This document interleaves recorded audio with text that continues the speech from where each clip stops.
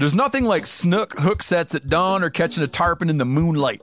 Find your next fishing trip made easy on fishingbooker.com and experience the magic of the Sunshine State or any other destination on your fishing bucket list. Book a blue water adventure in search of sailfish or go snapper fishing with the kids. With over 6,000 captains and trips to choose from, planning your next one just got a whole lot easier. Download the Fishing Booker app on the Google Play or App Store or visit them online at fishingbooker.com to book your trip today. Outdoor adventure won't wait for engine problems. Things like hard starts, rough performance, and lost fuel economy are often caused by fuel gum and varnish buildup. Seafoam can help your engine run better and last longer. You simply pour a can into your gas tank. Hunters and anglers rely on Seafoam to keep their engines running the way it should the entire season. So pick up a can of Seafoam today at your local auto parts store or visit seafoamworks.com to learn more. Welcome to the Wired to Hunt podcast, home of the modern whitetail hunter. And now, your host, Mark Kenyon. Welcome to the Wired to Hunt podcast. I'm your host, Mark Kenyon, and today on the show, we are joined by Zach Fehrenbaugh from the Hunting Public to dive into how he would handle some of the most difficult situations in the deer hunting world.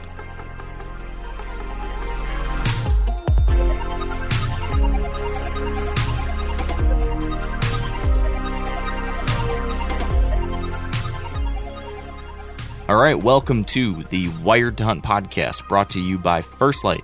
Today we are wrapping up our series of What Would You Do podcasts. Hopefully you've heard the three prior. We've talked to Jeff Sturgis, Michael Hunsucker, and Adam Hayes, and you know the deal. We're going to break down and discuss a series of different hypothetical scenarios. We're going to paint a picture, and we're going to have our guests describe how they would handle this situation, what they would do, how they think about it, etc. Our guest today is someone you probably know, hopefully know. He's been on the podcast in the past. He's well known because of his exploits on YouTube. This is Zach Fehrenbaugh. He is a member of the Hunting Public team. Previously was seen on Midwest Whitetail. Zach is a phenomenal whitetail hunter, and he's doing it almost all on public land these days. And uniquely, compared to a lot of folks, he's doing it almost all on the ground now. He has really gotten into and perfected a style of hunting in which he's on the ground, still hunting, spot and stalking, occasionally ambushing, but he's doing it not from a tree. He's doing it down at deer eye level, and he's done it, at an astounding rate of success. This guy knows what he's doing. So I today want to see how he would handle a set of different situations. And I brought on my buddy and Wired to Hunt host of the Wired to Hunt Foundations podcast, Tony Peterson, to help me do it. So Tony and I are going to present a bunch of ideas and situations and stories and circumstances to Zach, and we'll see how he handles them. That is it. That's the game plan. This one's really good. We get into some good stuff. Even if you don't hunt from the ground, even if you don't think that's something you want to do, we get into some good general deer hunting knowledge kind of conversations that I think will help anyone out there, whether you hunt public land or private land. There are some really good themes here that we touch on, so I'd highly encourage you to give this one a listen. In other news, I would just remind you to be following all of our Wired to Hunt content because we are pumping it out at double speed these days. We're getting out new articles on the new Wired to Hunt website. You can find that at themeateater.com/wired, WIRED, or just Google Wired to Hunt. You'll find it there. We're putting in a lot of work to get these articles out there from great people that really know what they're doing. Tony and I are pushing out our new YouTube videos, so check that out. We've got quick educational videos coming out on the Wired to Hunt YouTube channel. Lots going to be coming out on social media here too. Hunting season is kicking off for both Tony and I, and Spencer, and all the other folks on the Wired to Hunt team. It's kicking off for a lot of us in just a matter of weeks. So it's go time, and I hope you are. I hope you're as excited as I am, because we work all winter, spring, summer to lead up to this point, and and now it's time to cash in on all that investment of time. So here's the opening day coming soon. And with that out of the way, let's get to my chat. Me and Tony talking with Zach Fehrenbaugh. All right, with me on the line, I've got Zach Fehrenbaugh. Zach, welcome back to the show. Thank you. Thanks for having me. Yeah, I just was looking back to try to see when it was we talked last on here, and it was, I think, 2018, so almost 3 years ago. So it's definitely good that we're doing this again, and definitely good that we've got you on for this kind of episode, because you're kind of wrapping up a series for us, Zach. For the last month or so, we've been doing this series of What Would You Do podcasts. And I told you a little bit about this, but the basic gist of it is that we give people a whole series of challenging hypothetical situations. We're going to paint a picture of a hunting scenario, throw you in the middle of it, and see how you would handle it, what your thought process would be, why you would do what you do, etc. And then if you can make it out the other side and you're still alive, you win. You get to go on and continue on with your day. So that's what we wanted to put you through. Are you up for that? I'm up for it. Let's do it. All right. And I brought my secret weapon with me. It's not just me. Tony Peterson is here to throw the real curveballs. Yeah. It's a pleasure to get to do this with you, Zach. Yeah. I'm really looking forward to it. I'm excited to hear what type of situations I get tossed into. Only the worst, Zach. But That's good. It's a true test. The way I like to look at this is it's like a little bit of preseason training. Like people in football right now, they're at training camp, they're getting ready for the season. Well, all three of us have our hunting seasons kicking off here in a matter of weeks. So I figure let's mentally go through some of those tough times so that when they actually do arrive in season, it'll be a piece of cake. We've already been through it. Hey. Mark already forced me into this one, and I figured it out. I love it. I love like visualizations and, trying to prep mentally. I love it. I'm into it. Yes. All right. Well, I think we should just jump into it. No beating around the bush. Let's just get going on these. And the first one is a little different than the rest, because I'm going to ask you to actually step out of your own usual situation and instead imagine you're in an alternate universe. In this alternate universe, Zach, you are not filming for the hunting public. You are not able to hunt for weeks and weeks and weeks and weeks a year. Instead, you're working a day job, and you got to work every day, all day. It's like 10-hour days. You get home and you have 3 kids, and they need you doing stuff with them right when you get home. And on the weekends, you're slammed with house duties and all that kind of stuff. So instead of being able to take off for a week-long rut hunt or a week-long hunt in September and a week-long here to this state and that state, instead of that, you maybe could get away with 2 hours on a Saturday morning. And the thing is that you are in a meat crisis. Like the season is just opening up. Your freezer is empty. The family needs food like now. And you've got 2 hours on a Saturday morning. So my question to you is this. In that situation, if that was your life and you had 2 hours opening Saturday morning, let's say, how exactly would you go about doing that? Like, what would be the specific way you would approach that situation, and how would that be different than what you do when you're traveling on a week-long hunt trying to kill a big buck? Walk me through like the details of what you do in that one, because we always talk about how to kill a big buck. We never talk about how to kill a doe quickly. What would you do then? Sure.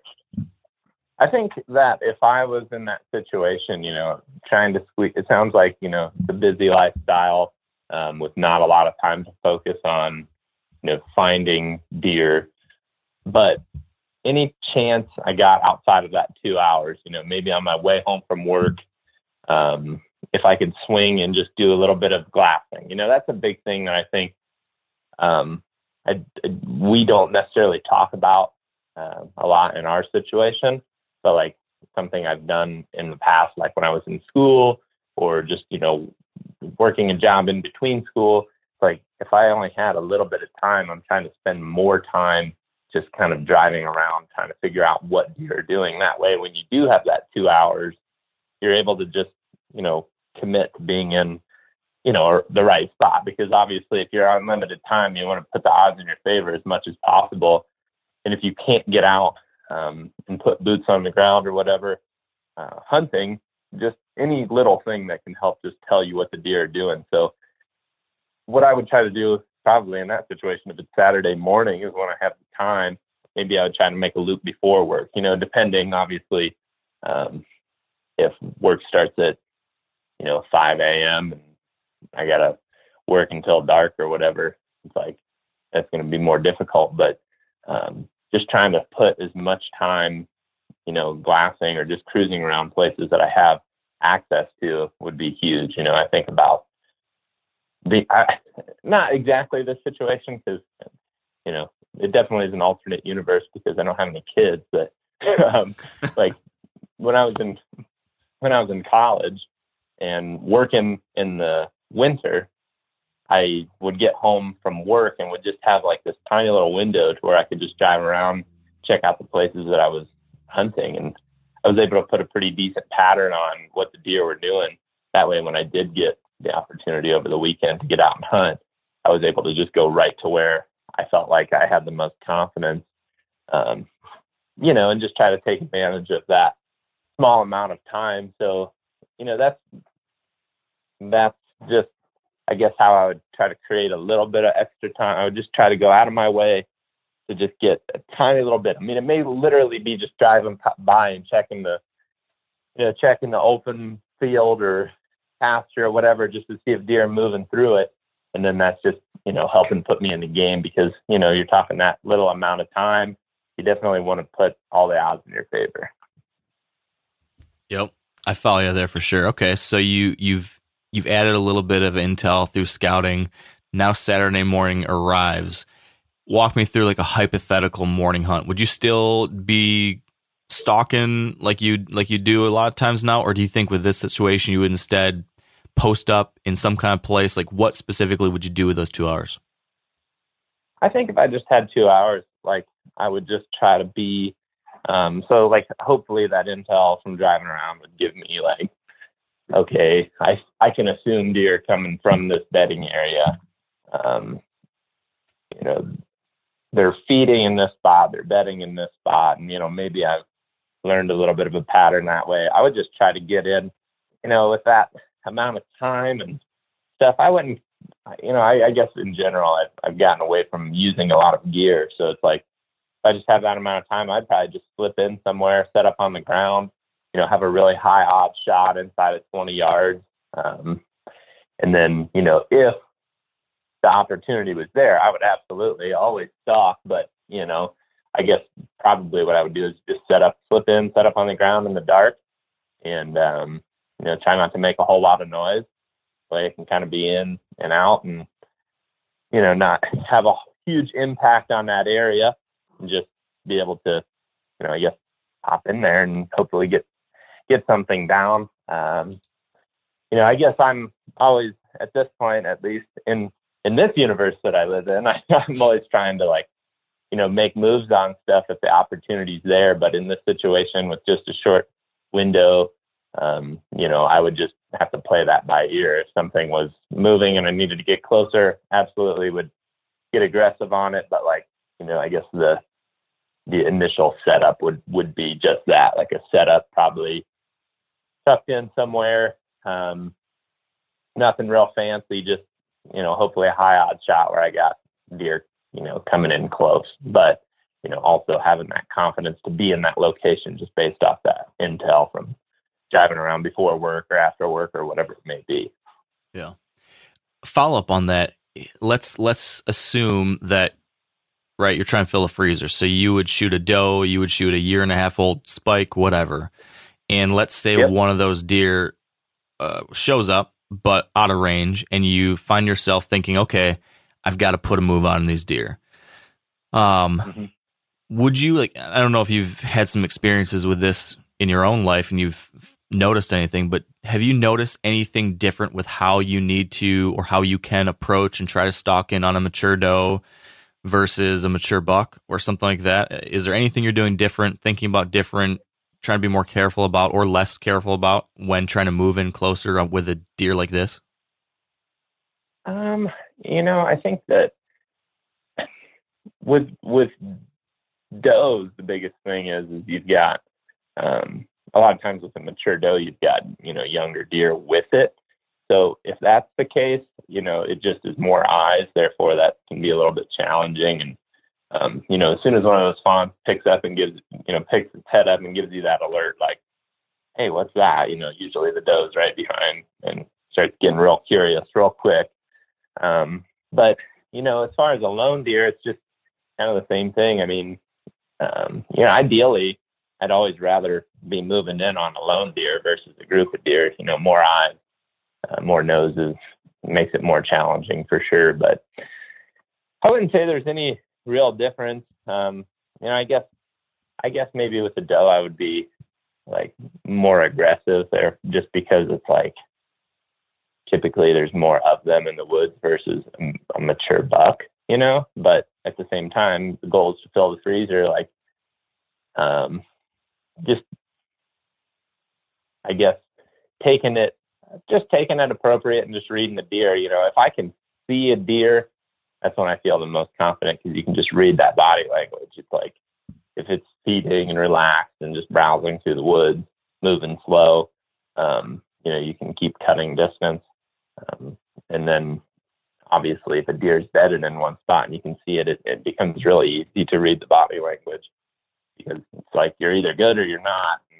You can tell real quick. And a lot of times if you can read the body language, it's like there's any amount of like alertness to the deer, you just back off a little bit, or not back off, but just slow down, let the situation play out, let the deer calm down, and then keep making your move. So I wouldn't treat it that much different. I do think that does tend to like rely on other deer more. So that's the one major difference, where, a mature buck bedded alone, like way off away from all the other deer, he's got to be checking himself a little bit more frequently. But at the same time, you throw a doe with a couple fawns in there and she cares about protecting those fawns a lot. So like she's really looking a lot. So just, it's just, I would just treat it pretty much the same. And like, I always think of it like this: if I'm making a move on a deer, it's like, when I'm committed to shooting that deer, I just try to put my mind in like a different, completely different state than normal. Like, I'm not thinking about anything else other than making the perfect move. It's just like total game time, focus, don't make any little mistakes, don't break any sticks. Just really, really, really focus in on that. And because I think of it like this, it's like, if you're committed to doing it and you're going to make every perfect move, like there's really nothing.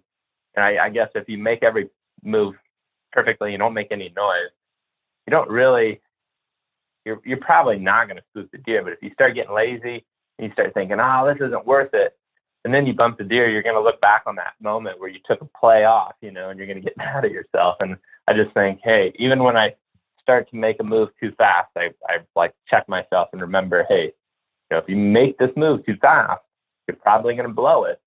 And if you blow it, you're going to never like let yourself, I'm always just going to remember that moment and think, man, why did I just like lay off? Why did I take a play off?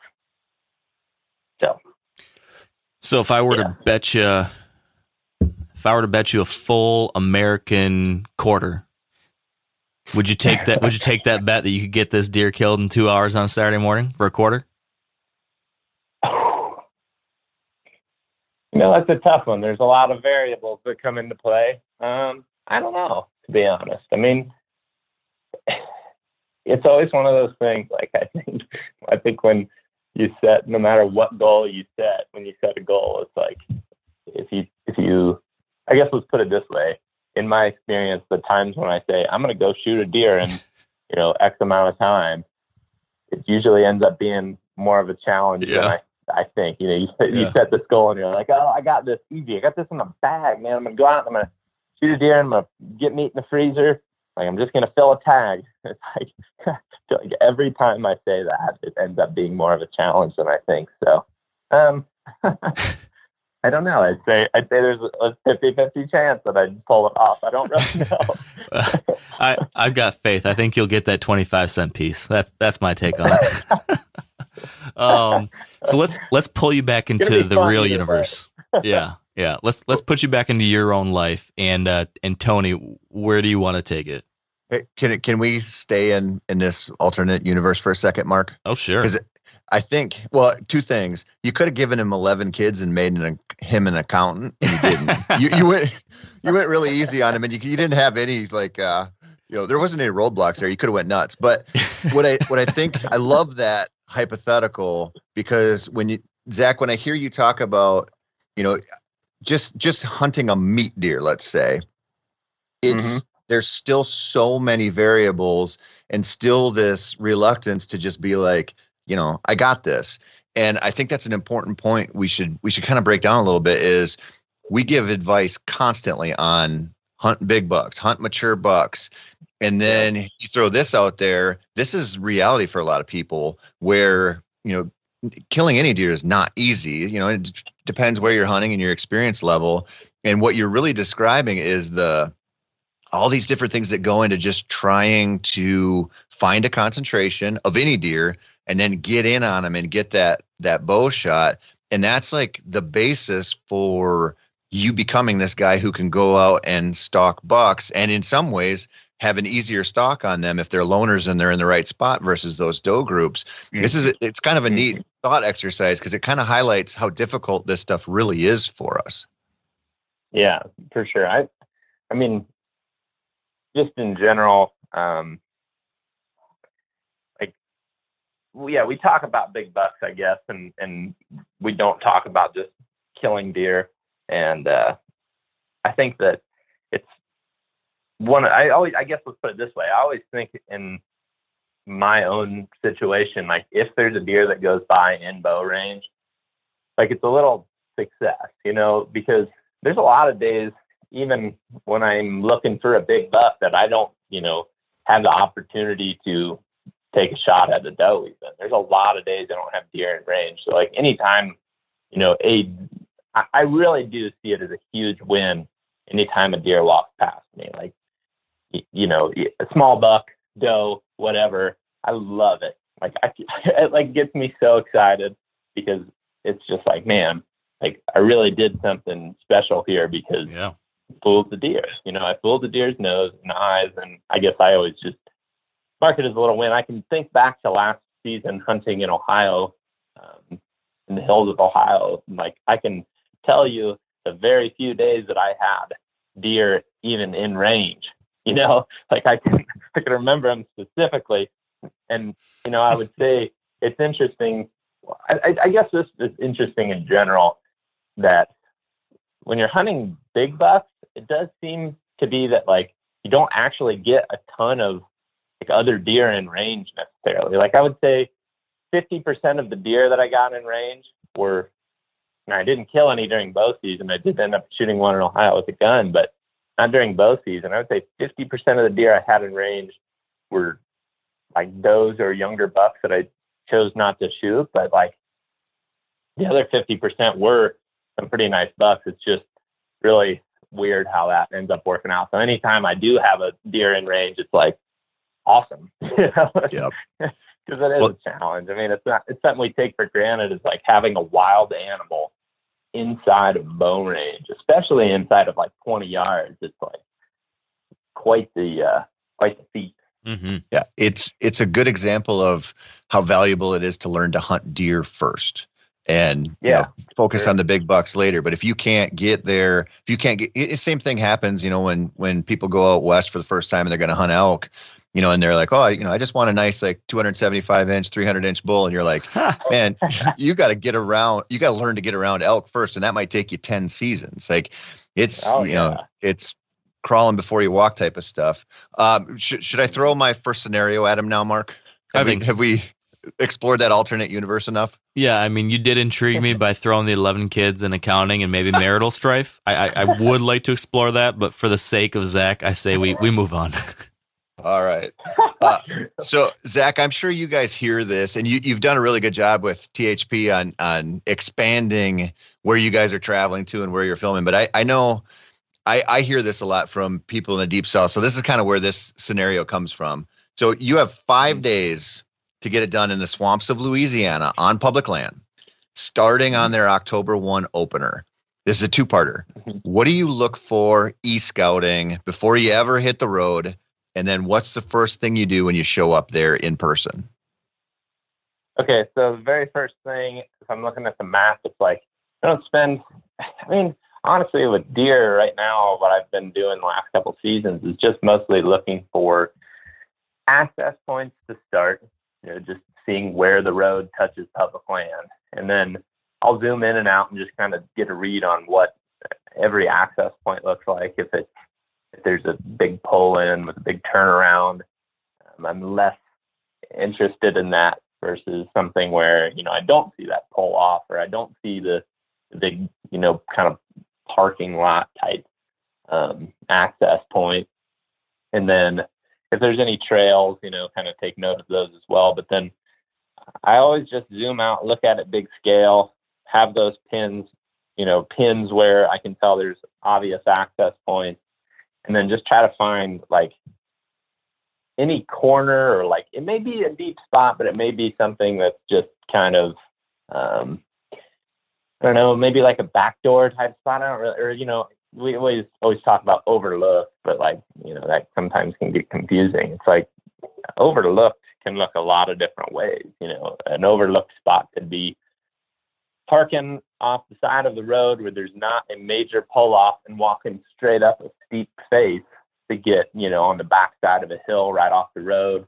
It may look like, and I guess in Louisiana, that maybe not look like that, but maybe it's water. So maybe it's like, I can tell there's a bunch of water, and it's like, nobody's probably walking around this big slough and just hunting, ultimately 300 yards from the road or something. So I would look at it like that, try to find, again, access points, tough to find place, or, tough to get to places. And then once I get there, even with 5 days, I would spend, at least probably the first full day driving around and just like hopping out and looking at stuff real quick, like really just getting a gauge of what the area looks like, what these access points actually look like, how long does it take to drive to a spot from the nearest town, because those things have definitely an impact. Like even places tons of places I've hunted, different states, like if you take that nearest town, which is kind of like probably where the most hunters are coming from, if you find a place on the particular piece of public land furthest from that town, if it takes, if you can be to the public land in like 15 minutes versus 45 or an hour and 15 to the other side of the piece of public, that's the type of stuff that I think does have an impact on pressure a little bit. Like that's a good start. There's always a chance that you get to a piece of public that you thought was going to be an easy access point, but maybe it's a wet year and that swamp has swelled up and is now going across the road and nobody can drive there. Maybe the river's flooded.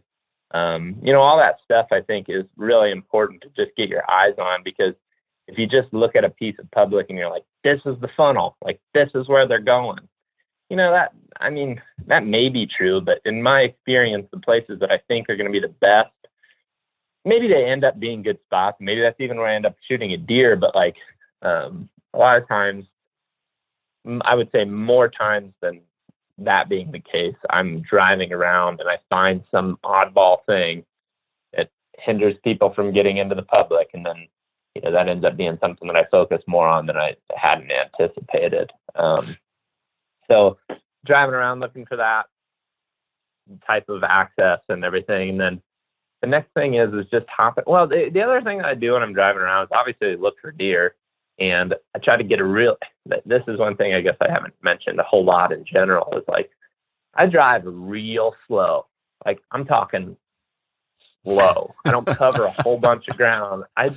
I'll literally drive with my head out the window looking for deer tracks.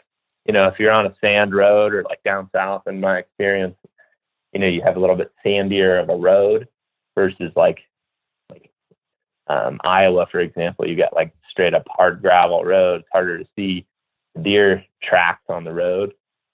But driving down the road, hanging my head out the window, just looking for deer tracks. It's like if there starts to be a big increase in tracks, that might impact, where I want to be. Especially, if you see a big buck track, that might have an impact on where you're interested in hunting as well, or like a high density of big buck tracks. But drive really slow, look for tracks, look for trails crossing the road, and then also really break down the forest type. Like look at the difference in diversity. Like if you hit a big patch, like in the South, for example, a big patch of monotonous pine trees that are pretty mature, that are about, probably going to be harvested for, like in the rotation of the pine operation down there. It's like if they're going to be cut soon and it's not real, not a whole lot of diversity going on, like I don't necessarily anticipate deer being right in that. But if I hit a patch of wetland where I can just tell you can just look at it and say, oh yeah, there's a whole bunch of different plants in this. I might start relating what I'm seeing in real life in this spot to, like, I'll look at where I'm at, look at it on the map, and try to find something that looks similar on the map, maybe that's harder to get to, that's not right off the road. So just getting a plant, inventory is really important to me too. Oak trees obviously have a big impact on, where deer could be. So while I'm driving around, looking at if an oak tree is hanging over the road or there are acorns laying on that dirt road, that. And then it's like, okay, that's a whatever oak. Then I know when I'm back in there, if I see that oak from a distance, I can assume that it's dropping acorns. It's all those little things. You're almost like, I think on that first day, driving around, you're just trying to gain as much knowledge as possible. And sometimes it really feels so silly where you're looking at the most minuscule little thing. You're it seems goofy that you're paying attention to it. Oh, there's a track right here on the road. But you got to think of it, detective style. You got to find every little, thing that could give you a clue and just relate that to where you're actually going to go hunting, So, yep. I think that's all that stuff's important for the first day. I guess that maybe answers the question. I think that answers the question. It does. And what was interesting is it took you about 10 minutes to get to the deer because everything was about where are the people going to be first. And, a lot of e-scouting advice is hey, look for the funnels, look for these soft edges, look for stuff that's, important to deer. But if you're in a place where the hunting pressure is at a saturation point, none of that stuff matters. And so go ahead. Sorry, I just cut you off. That's all right, buddy. Go ahead. The other thing about that though is if you're, so we could flip the situation and say you're a guy in Louisiana going to, you drew an Iowa tag or you drew a Kansas tag. If you don't understand the plants that are growing on the areas that you can hunt, and you don't understand how the deer are using those plants, funnels may not really matter at all. There could be the greatest funnel of all time, but if it's in a patch of trees that the deer, if there's a bunch of walnuts in there, the deer may not even be spending any time in there at all, So I think, you get your access points, figure out where you anticipate the most pressure is going to be, but then, kind of learning just about, it's something different, right? If I was in Louisiana, I've never even been to Louisiana yet. So it's I can make guesses on what the deer habitat's what's going to be good, but I don't know anything. I got to actually get there and just spend some time just learning about the plant life there and how the deer are interacting with that. Yep. Sorry, no, that's all right, buddy. Yeah, and you make a good point there about funnels and pinch points because we talk about them as if they're absolute places deer are always going to go through, and right. they have to have a reason. If they don't have a reason to go from one side to the other, it doesn't matter how awesome it is. I want to touch on one other thing that you brought up there. That you said that you drive down the road really slowly and you're looking for tracks if the conditions allow for it, and that sounds like kindergarten stuff, right? But a lot of people go in with this idea that I've got all these pins dropped and I'm going to hike in here and look at this and hike in here and look at this. And what you're saying is I'm just going to be open to the fact that this gravel road might clue me into a place where these deer cross in a way that I could never see on e-scouting. And sometimes, I know you guys have seen this, if you're in the right place with like patchwork public, where you've got, checkerboard public, private, and you might have really nice ag or feeders or something on the private, and then the public doesn't, you can cruise those section lines and see serious travel routes in the right conditions just by driving a road. And it sounds like too simple, but it works in some places. I mean, it really works. It works well to, I think, just learn so much about, different edges that deer are using. I mean, like you said, deer transitioning from maybe they're bedding on public and they're moving to private to go to a feeder or a pasture with, just a different type of food source for them, where they're getting some diversity in their diet. One time we were in Alabama driving around and we found where two bucks were fighting on the road. Like, it was just plain as day. Like, there was definitely a buck fight right here, and it's like, man, that tells you there's two bucks here pretty close. It doesn't have to be anything like, I'm not saying that it tells you exactly where it is, but then you can kind of use your other skills, like just knowing where deer bed, to kind of reference that and say, okay, if there's two bucks right on this section of road, like, where did they come from? Where are they maybe going? If this happened at night, what time of night? How far are they from their bedding area? And stuff like that really can help put you right in the right spot. I love that. I love driving around looking at trails crossing the road, and again, it does seem kind of silly, but it definitely can put you in the game. At least it can help point you in the right direction, and maybe even teach you something about how the deer are interacting with the vegetation.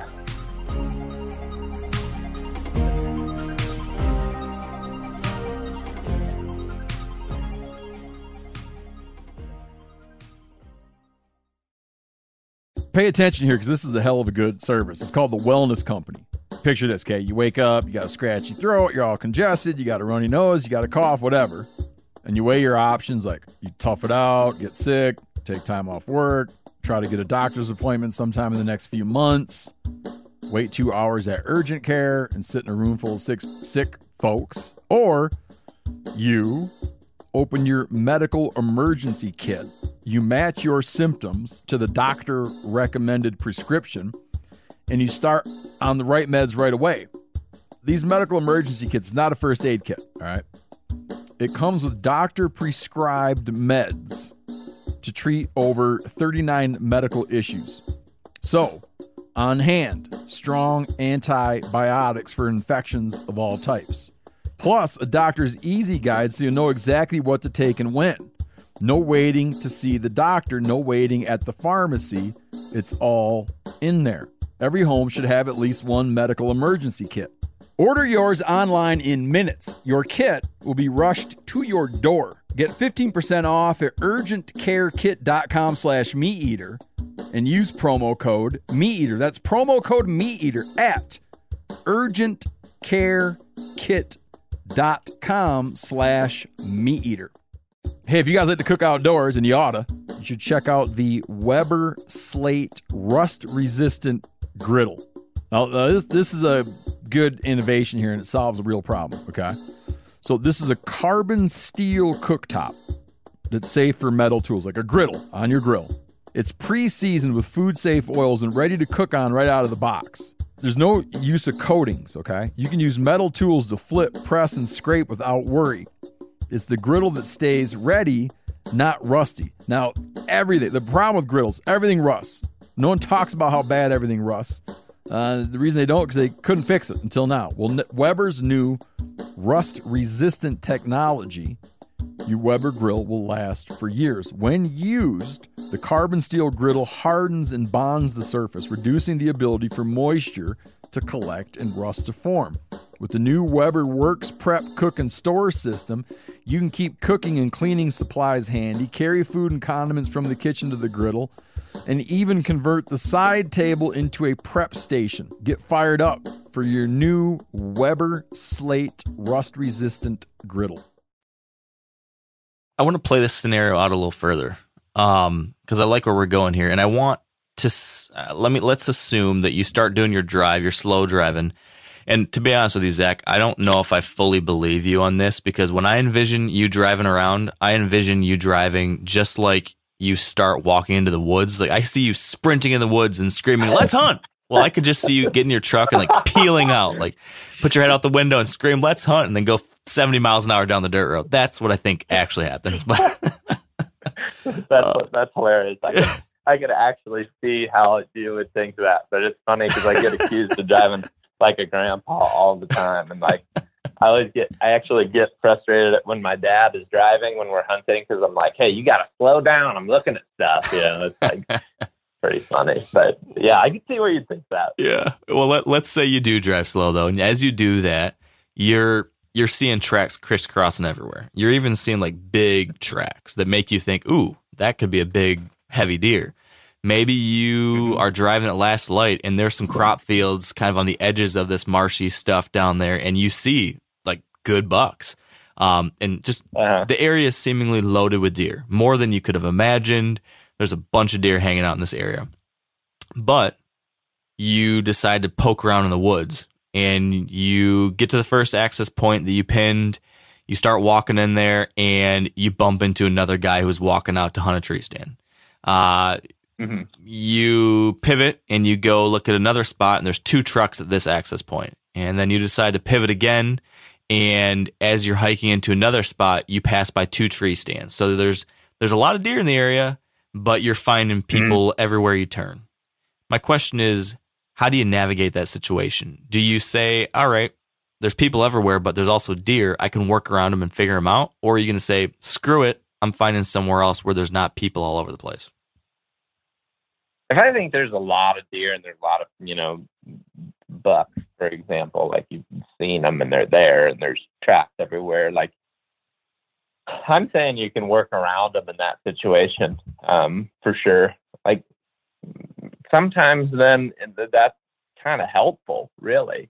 If there's a bunch of deer, but there's a bunch of hunters, it really like limits where those deer, especially like your older bucks and does, are going to be hanging out, because people are so habitual, man. Like it's kind of weird. Like, you go into certain areas of the country and everybody hunts the same way. Like everybody kind of does the same thing in gun season in Wisconsin. Like they all get up in a elevated box blind and they ride their four-wheeler to the spot. Like, and if you can just kind of do something different than that, it's like a lot of times you surprise the deer. So I guess what then I would do if I'm in this Louisiana situation and, driving down the road, density's high, hunt deer, but also hunters, I would just really start focusing on some of those, like, how can I do something completely different? Maybe I park, maybe it looks like this. Maybe I park at the access point that everybody's parking at, but then I walk 2 miles down the road instead of driving my vehicle down there, and just hunt right off the road, but have walked, a long way down the road. Maybe I, go or, get the waders out, cross like waist high water to get to a spot that otherwise is tough to get to. Maybe, I guess just really trying, I guess to find the common theme of, like, what is everybody doing? Are they all walking in, putting up tree stands on a specific type of dry land, or are they hunting?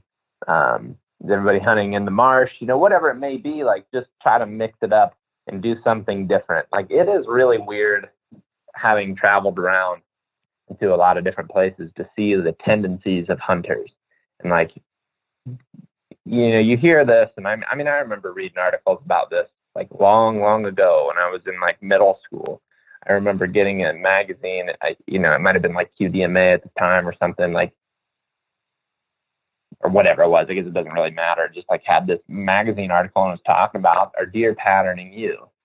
And like at the time, it made sense what the article was saying, But the more I hunt and the more I see different tendencies of hunters in a given region, the more I'm just like, these things are not even doing anything. They're not that far from you. And they're like the most tempting things, you know, they tempt you, especially if you got trail cameras out and you're getting pictures of these deer. It's like they're literally living right where you're hunting.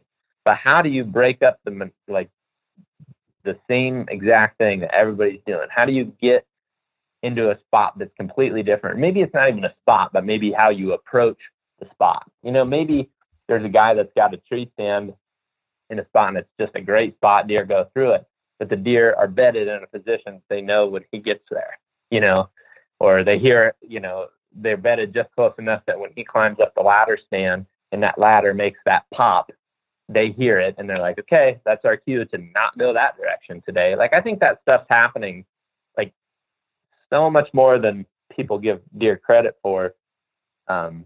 Unless, you know, you spend a bunch of time hunting, like a ton of time hunting, you know, you kind of overlook those things, I guess. So my best, I guess the decision I would make at that point is if I feel like it's worth hunting, which it sounds like it is based off of the situation you've described, like I just want to try to pattern the hunters yet again. Like, how do I get to where the hunters are not? Now here's an interesting situation that I think is happening more often these days now, where what you described is what someone plans on doing. They show up, they see there's hunting pressure out there, and then they determine, okay, I'm going to figure out what these other people are doing, and then I'll do the opposite of it. And right, like you're saying, a lot of times the current hunters are sitting in their tree stands in certain types of places, and once you figure that out, it's pretty clear how to get around that. But let's say when you show up at this spot and you're seeing all these deer and you're realizing there's hunters all over the place, what if you go back to the parking lot and you happen to see that there's two vehicles there in the parking lot and they both have THP stickers in the back window? And then you go to another spot and you bump into a guy and there's three buddies there. And those three guys are like, dude, Zach, we love you. You know, we're doing all the same stuff you do. And you find out that there's 5 buddies all here hunting like you. How would you hunt around people that hunt like you do? All trying to stalk one down, walking around, scouting everything. How would you handle that? Probably just, I mean, the reality is like, if that's the case and everybody's doing exactly the same thing as me, I mean, there is a certain point where like it's, you know, pulling out and moving to a different location is reality for me. Like, if it gets to a point where I'm like, you know what, I'm not feeling it here, just move, you know, like that's like an easy out answer though, I guess. Just, it depends too on this piece of public. And like, I try to almost always hunt an area that like prior to getting there, I feel like that's not going to be the case as far as like, there's just never going to be too many people with, no matter what their ideas are, where there's not enough room to breathe, I guess, you know, and I guess I mean too, like, it doesn't matter to me as much, like, I guess let's put it this way. I can guarantee if I'm going to go to Ohio, like I can tell you the places where there's too much of exactly that, like what you described. But I can tell you, like, if I go to a place in Virginia, like there's not going to be that, because it's just, there's more room. There's more, there's less. I mean, honestly, people are so drawn to big bucks. It's kind of comical. Like, I don't care if there's not as many like big antlered bucks in an area. I'll just go to where there's like, you know, less deer numbers probably, and smaller antlered deer. You know, I guess that's one of those things to me too, where I feel like it gets to a point where like I'm not as caught up in shooting like the biggest antlered buck as much as I'm just like, I want to get out and I want to have the type of experience where I'm kind of out there alone. And if I feel like, you know, I just have room to breathe.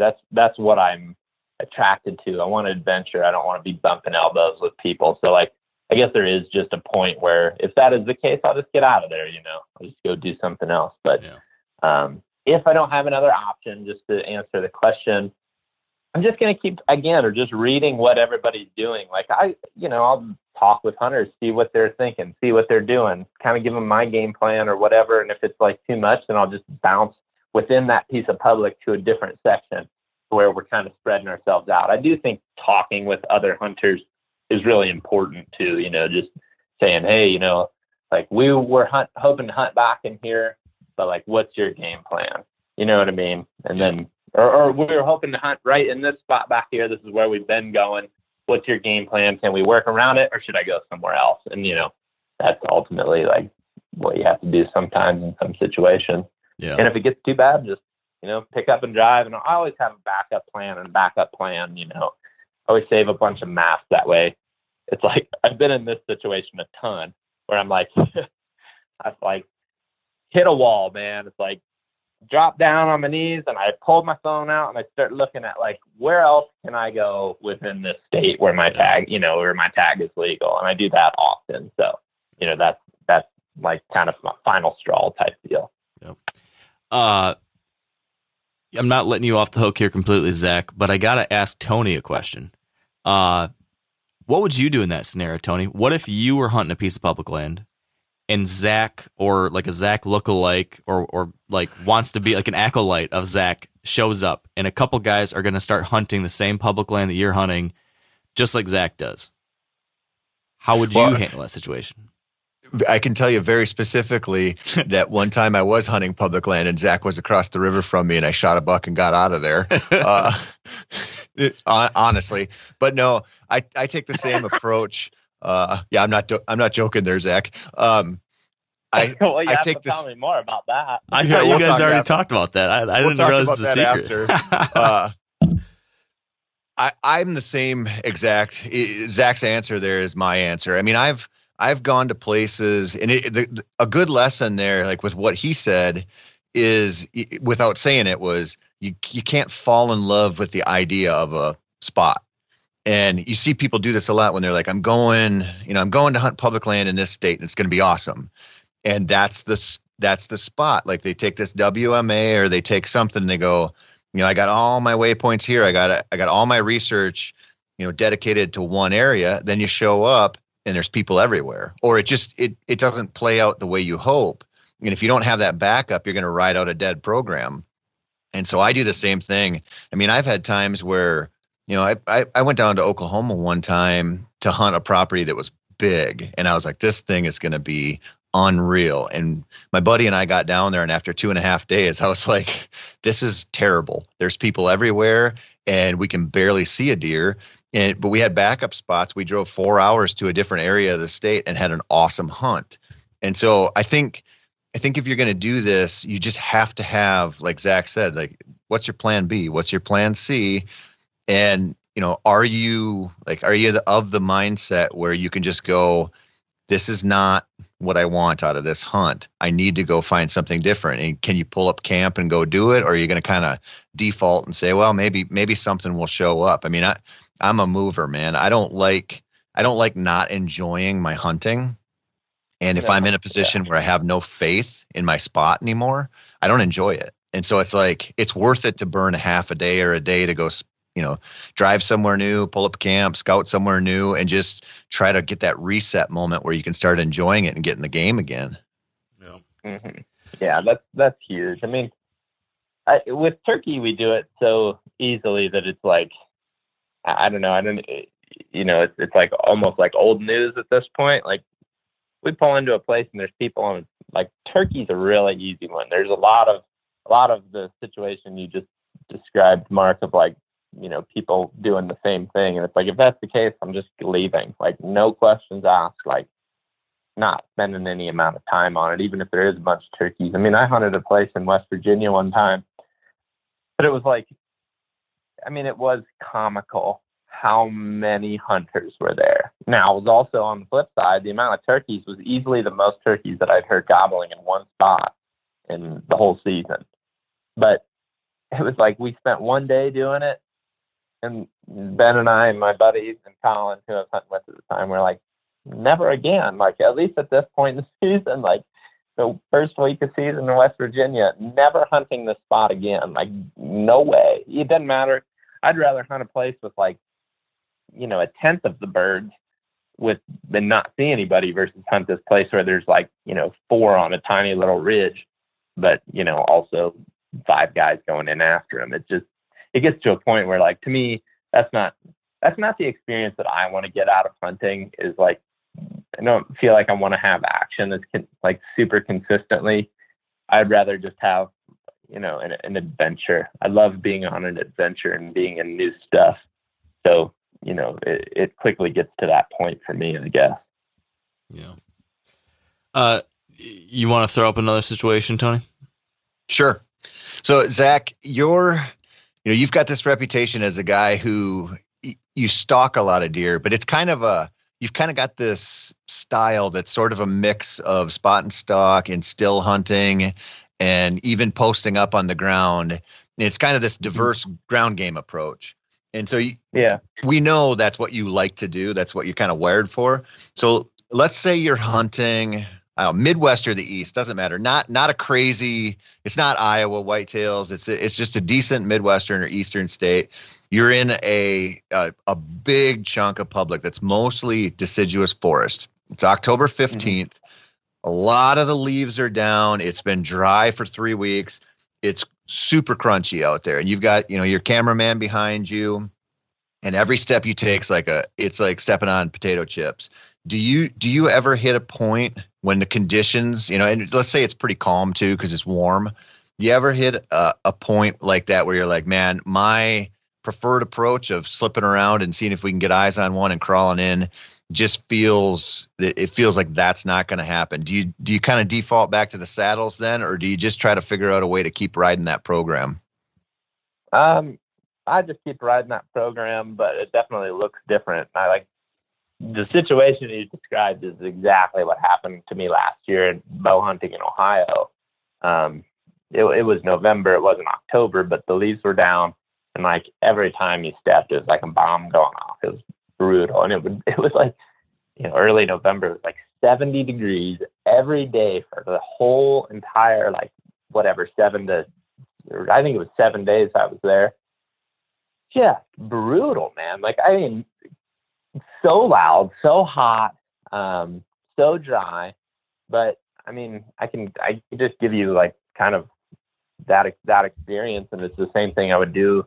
It's basically the same exact situation you just described. It's like, what I'm doing then is, I'm not picking a spot even until I feel like there's a good enough sign. So I'm still cruising around, moving, but I'm just picking the quietest route. So like, I love to move because I'm too like anxious to just sit for too long. I just kick myself if I sit for too long, but I will sit if I feel confident in a location, but I have to see the sign first. So for example, if I'm in like that situation that you talked about, I'm going to try to find a route, because there's always a route. You know, it may not be exactly where I'm going to be still hunting along and kill a deer, but it's a route that I can travel and learn about that area. So for example, maybe it's a ridge top. A lot of times there's a trail on a ridge top. It may be like a old 2-track or something, you know. That may be the quieter option versus being down on the bench below where I actually think the deer are going to be bedded. But I can slowly move through that, change the pace of it a little bit, and just read that sign. Then that's going to give me the confidence to move in tighter and get set up and actually find a ground set up. Another like location or route that I like to take is creek bottoms. Like, I'll just get straight, if it's hot and dry, I can take my shoes off and just straight up walk down the creek. That's an option. Walking right on the inside bank of a creek, you know, where there's just mud and you don't have to be on those dry leaves. But again, that's just trying to give me an idea of a spot, like finding a spot that I feel really confident in setting up in. And then I still just set up on the ground. And, you know, for me, it's just like, I keep trying to minimize what I take to the woods. Like, I just don't like carrying stuff. And like, you know, the other alternative to that is, you know, prep stuff, prior, but, hunting public land, there's not a whole lot of prep work you can do. You can't really put stands up and leave them, without the risk of them getting stolen. And I'm not in a place really long enough to do that anyway. So it's like, just don't like carrying stuff. Like, even as easy as the saddle is to carry, like, I just would prefer to not do it, because I like to go out all day. I like to carry a ton of water. I'm carrying 3 to 5 liters of water a day, depending on the temperature. Those days when it was November at 70 degrees, like, we had to bring 5 liters of water between like cooking up a little freeze-dried meal or something, or just drinking in general. Like, you get to a point where, like, you need that water. So I don't want to sacrifice that to bring gear. So I still want to set up on the ground. And, like, the more I do it, the more I'm just like, I really don't need a tree set up. There's really not many situations where I'm like, I can't figure this out. You learn how deer see and react to different setups enough, and it's like, you just know what you're going to get away with and what you're not going to. Yeah, there's some risk involved. Yeah, there's, windows where the setup isn't great. The deer kind of have to come through here, but, I'm willing to try it, versus I just don't like bringing stuff in. I don't like climbing up. I think that climbing up gives you away a lot too, where deer hear you or see you climbing a tree, and like maybe are like 150 yards. Like, what does that doofus doing climbing that tree? Like, I can hear him plain as day, and I guess I don't want to do that. So therefore I don't do it. I just keep playing the ground game. And then I just commit to setting up a little bit more. I find those routes where I can still hunt and scout. It doesn't have to be right through the heart of it, but it may be like, if I think, for example, there's a valley, if there's a valley and there's a bunch of finger ridges that are falling into that valley, I may walk that valley and try to find where the highest density of crossing trails is. If I find that X, then I can say, okay, I want to set up in here, or I want to set up close to here. And I just commit like to getting in there really early in the morning in the dark, when, I'm not expecting as many deer to be in the bedding area, for example. So,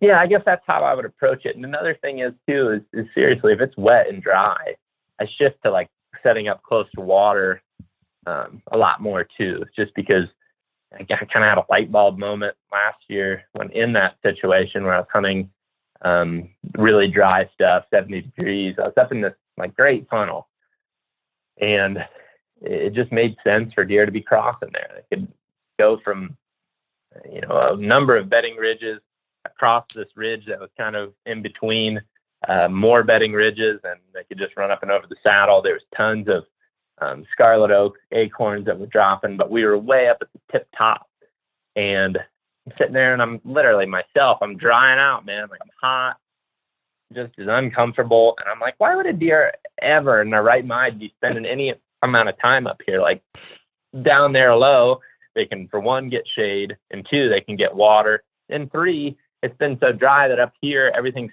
so dried out that there's not a whole lot of diversity as far as, vegetation goes. Definitely not as much as there is down that bottom. And man, we moved down that bottom, and within an hour, we had a monster come into 5 yards and didn't get a shot. And I guess he got close enough that he caught a whiff of us and then looked at us, and it was too late. But like, he just kind of caught us off guard. But being down in that position, we were in the game just by taking advantage of those conditions. And, to be honest, I don't think that I would ever change enough to, and I'm stubborn in that way too. I definitely am. It's like, I love when people say, you know what, man, you couldn't do that in this situation. It's like, you could. It doesn't, like, why does it have to be that way? Like, why do people say it has to be, you have to do it my way? It's like, if I want to do something different, I'll just keep trying, and like, I'll just keep adjusting. And yeah, I'm going to fail, but that's part of the fun of hunting, is, to me, is like the failure. That's what keeps me coming back. I do, if every situation, it's just like, I'm just slaughtering deer, it's like, it would not be that fun. I love like failure and just like that check, It's like, hey, maybe I don't know what I'm doing in this situation, and that's cool. How do I learn? I want to learn, Yeah. Yep. I guess. Can I keep going down this road, Mark? Do it. So I love that you just said that right there about people saying, that might work in Iowa, but it's not going to work here. I think one of the things that, but you hear it everywhere. Our deer hunting difficulty bias is like our bias toward our dogs, right? Everybody has the best dog.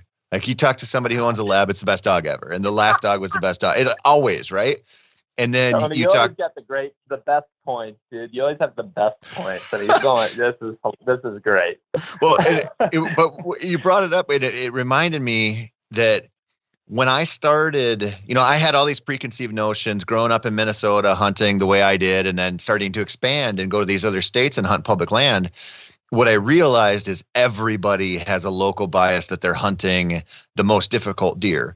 And it kind of ties into what you said earlier when you were like, people are pretty consistent across the board, or at least regionally, where they hunt a certain way. And you can kind of, some places you can pull up your, onX, and you can call your shots and say there's going to be a tree stand there, a tree stand there, a tree stand there. And people are insanely consistent, and habituated to their circumstances. But that works against them. Just like believing that you have the hardest deer possible, it gives you an out. Or, if you think, those Iowa hunters, they have it easy, and I live in X state and I have it hard. Well, that may be true, but it doesn't do you any good to focus on that. Like you're still hunting rabbits with antlers, and you can kill them in a shitload of different ways. Like you just got to kind of get out of your own way and just go, okay, well, maybe I'm not as lucky as somebody who owns 1,000 acres in southern Iowa, but I have this national forest to hunt. There's deer in there. They're killable. Or I have this, grandpa's farm or whatever. And I think so much of that mentality like that just works against us so much. Yeah. Yeah, I agree. It's really interesting to the out thing is so true. It's just like, well, but here we are in this place, and it's not this place. And it's like, yeah, it's not. But like, there's always a local that's kicking ass out there.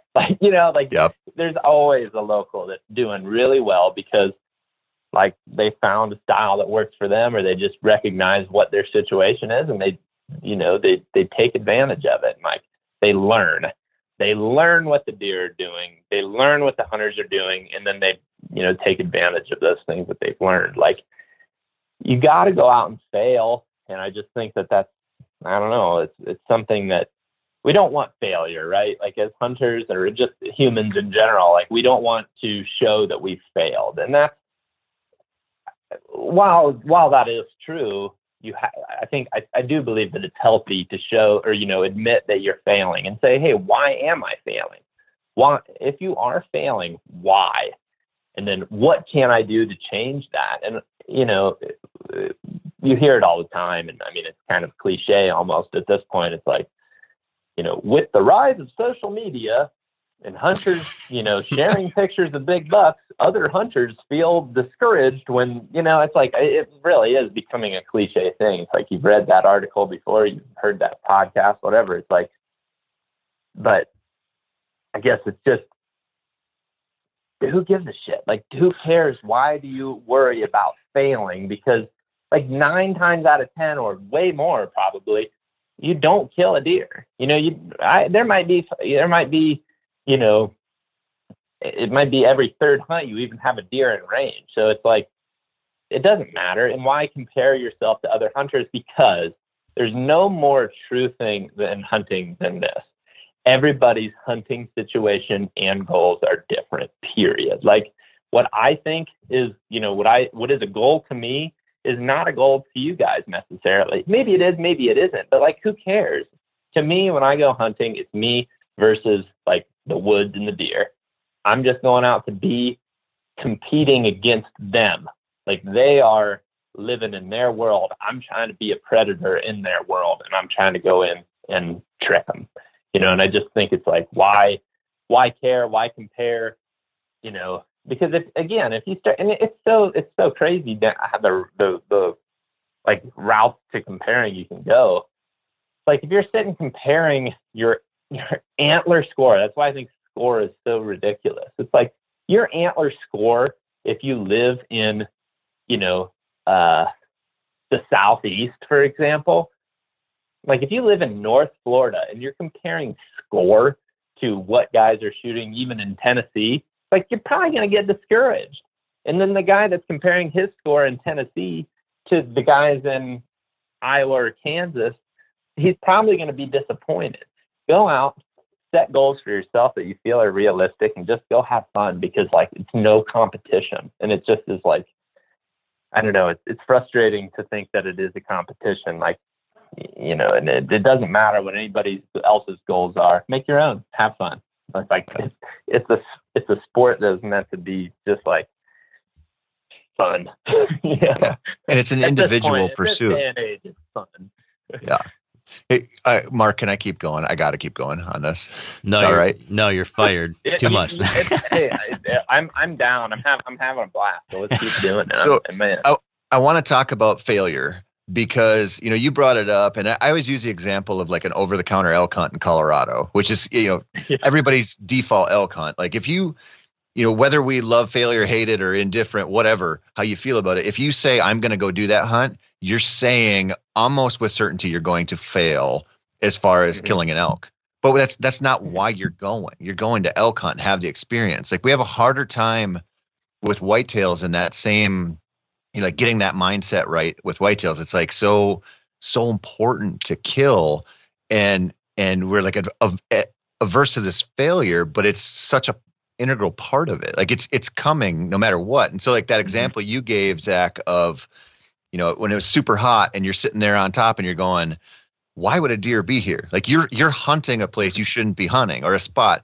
And dude, I had an exact same light bulb moment probably like 5 or 6 years ago in Nebraska. Same kind of deal. It was like 75 degrees.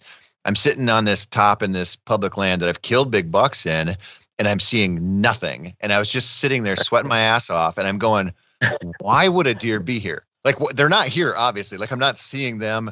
They're not coming through here. Right. And I've got this stream in the valley below me with, you know, all these nice conifers along it and this good cover.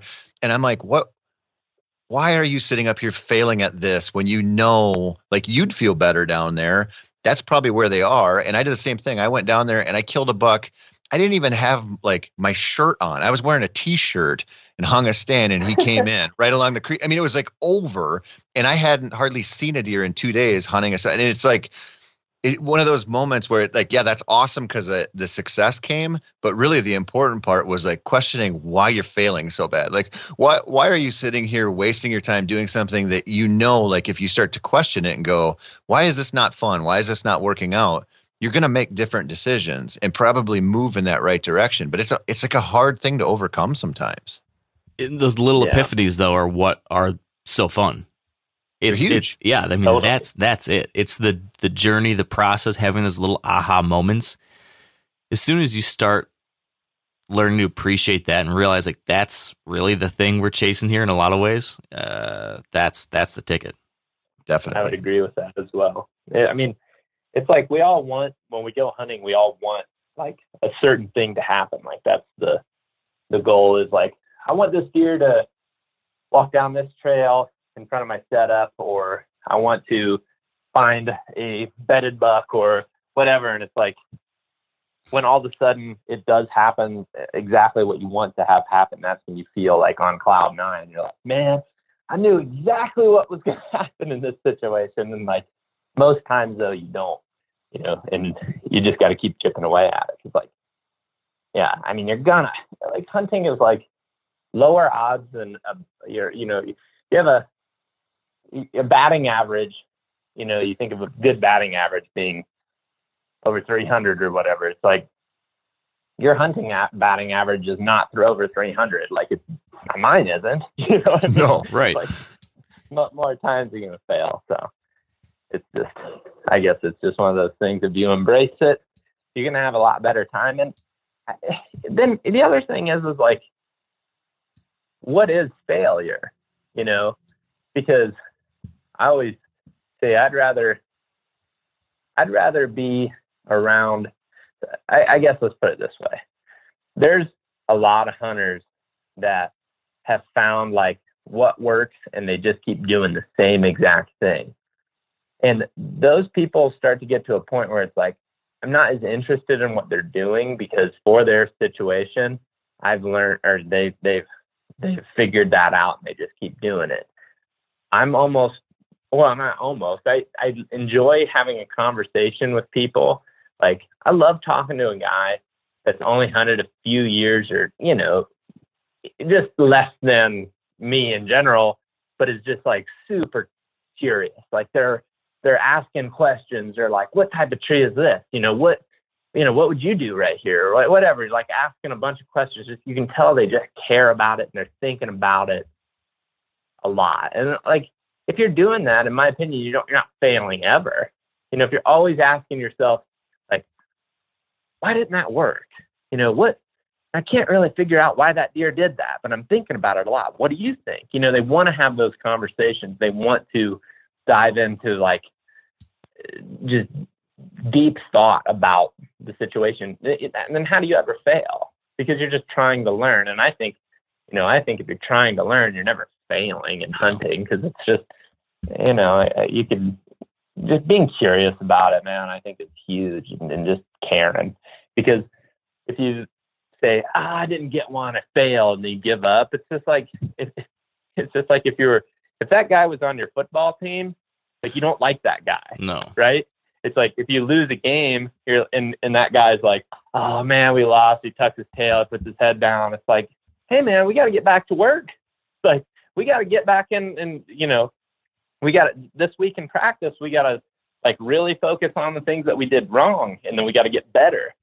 And I think that, that I find myself relating sports to hunting a lot these days. Honestly, it's just, having a positive mentality in it, and, just keep continuing to improve is important. Yeah.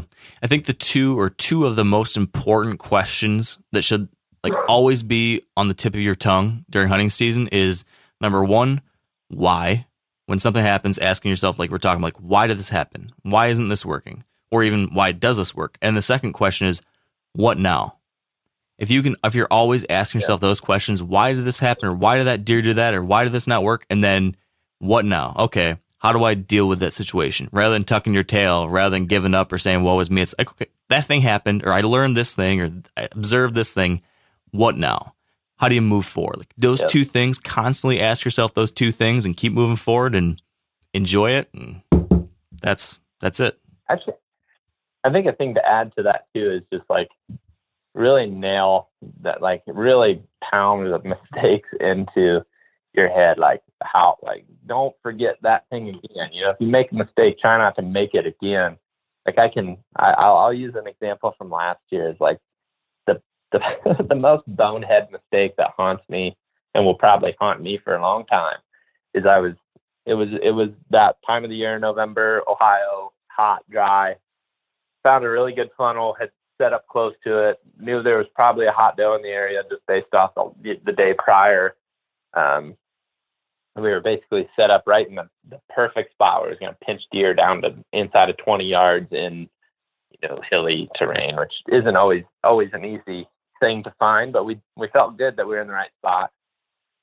Looked down about 9 o'clock, only deer we had seen all morning, shooter buck cruising. It was one of the bucks that we had seen the day before. He's cruising down below us on the bench, I don't know, 120 yards down the hill. And, I love talking about the little things, the little things that we do that can cost us an opportunity or whatever, it can blow the deer or before we get a shot or make us miss or whatever. And one of the things that I always try to do well is be ready, just like always being ready.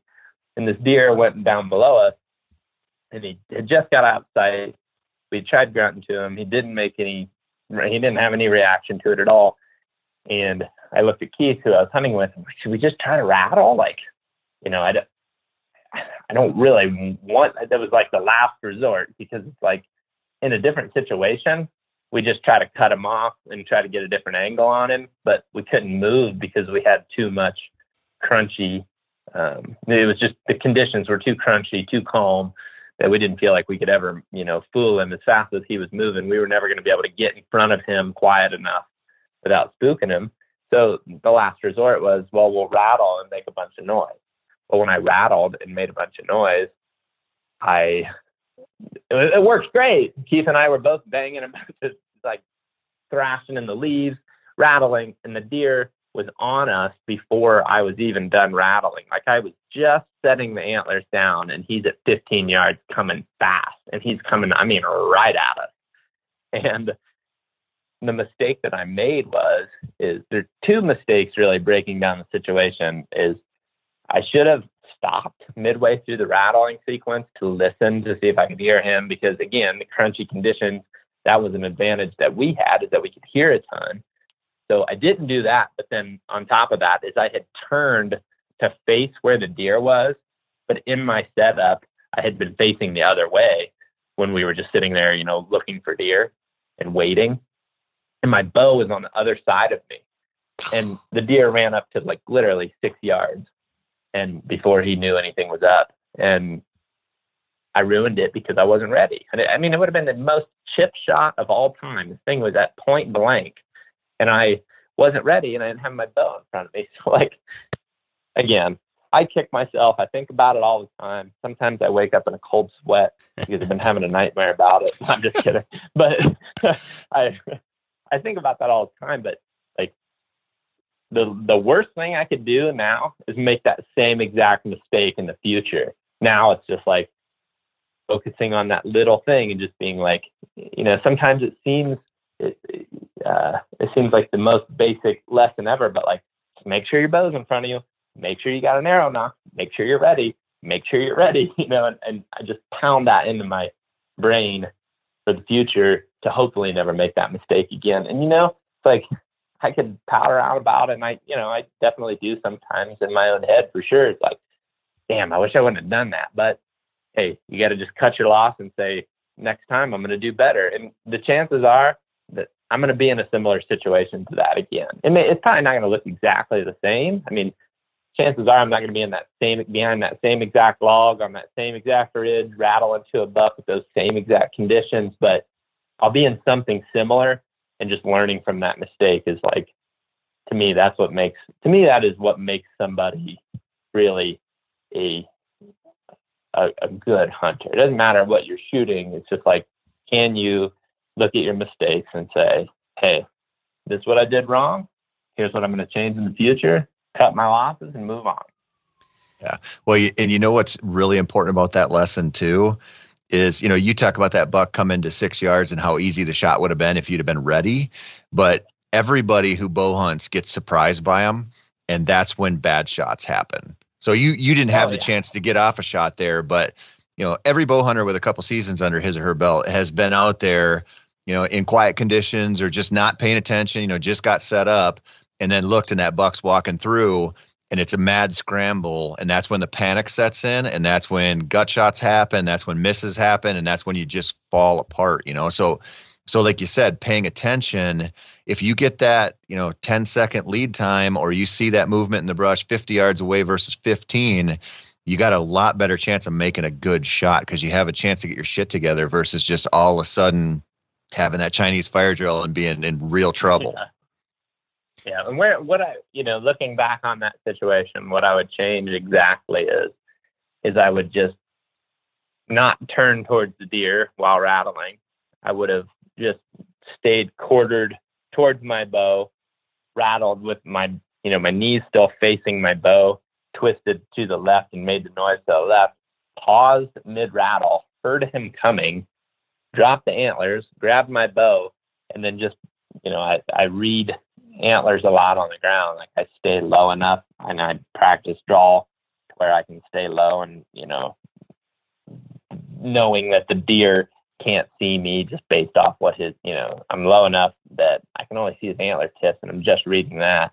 I'd have drawn low and then just slowly rose up, and he, you know, chances are high that if I would have done all those things a little bit different, it would have been money. But like had I been in that same situation, let's say, turned the wrong way, rattling, even if I do pause and hear him coming, I'm in that situation, like you said, where I'm scrambling. I got to turn back around. I got to grab my bow. I got to get ready. And at that point, maybe he's too close, and, you know, it gets sloppy. But like, just in general, I look back at that and I'm like, what in the hell was I doing? I mean, just so sloppy. Like, just just not good. But hey, sit and complain about it or pout about it. But like the reality is next time I just got to try to do better.